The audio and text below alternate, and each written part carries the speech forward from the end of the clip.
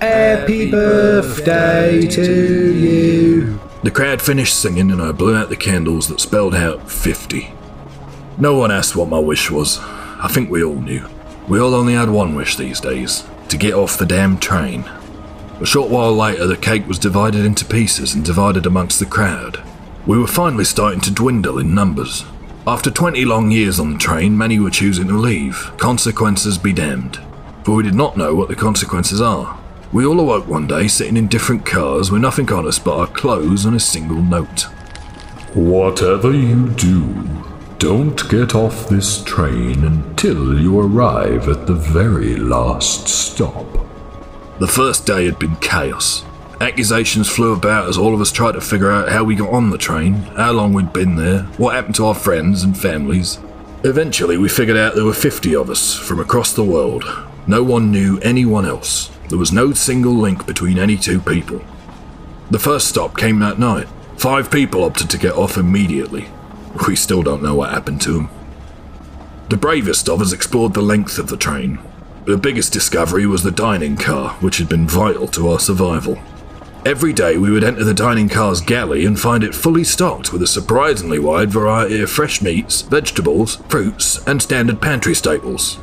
A few passengers tried to stay in the galley for a whole day to see who restocked it. That day we went hungry. But the majority of cars were standard passenger cars. There was the coach car we awoke in, a handful of lounge cars, and enough sleeper cars for everyone to have a bed at night.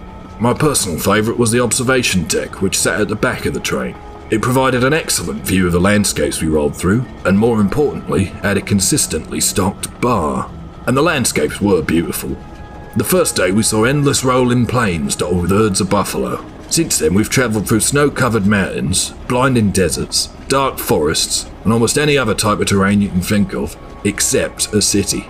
There was even one awful month where we were stuck in an Arctic wasteland for just under 28 days. 6 people got off the train at the next stop, the largest group that left at one time.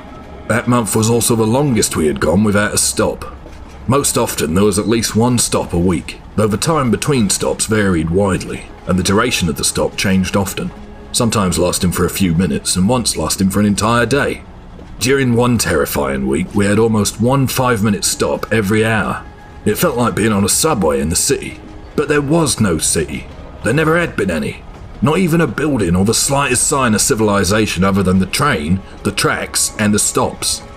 What are you thinking, Jim? Kelly asked as I stared out the window. Who says I'm thinking? I replied with a slight smile. You haven't touched your cake. She pointed out. And you always stare out the window when you're feeling down.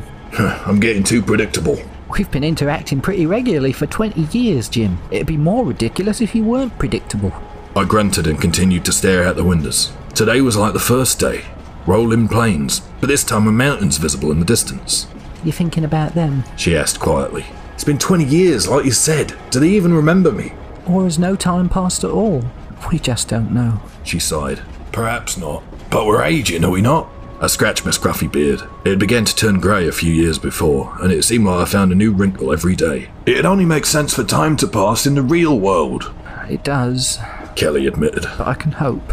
I rubbed my eyes tiredly. I want to, I really do, but... You're not thinking you want to get off, do you? She asked, eyes widening.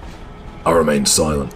Oh, Jim. She wrapped her arms around me and I could feel tears begin to soak into my shirt. I have a family out there, Kelly. I have to try. What if you die? You can't take that risk. It's 20 years today. Maybe that's the end, she sniffled. Maybe. I could tell she didn't believe me.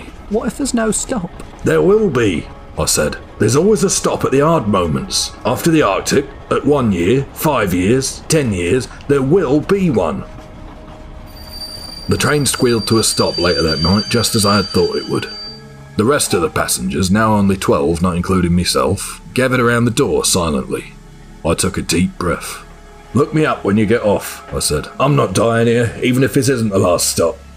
I stepped onto the platform, my feet touching solid ground for the first time in 20 years. I looked around at the plains and mountains, took a deep breath, closed my eyes, and stood for a moment. Within a few seconds, the train began to whoosh and the wheels slowly spun into action. I had failed. It was not the train's last stop. I opened my eyes feeling strangely calm. The planes had disappeared. I was standing outside my old house. It had changed over the last 20 years. The sidewalk was a bit more worn and the siding was a new colour. As I had thought, 20 years of my life had been gone.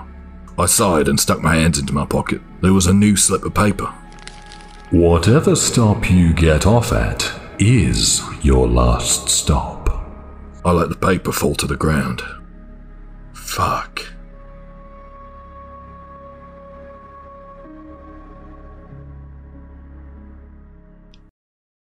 Thank you for listening. I've been your host, Tom. Don't forget to check out Sleepless Readings on YouTube to hear these stories first. And as always, Stay sleepless.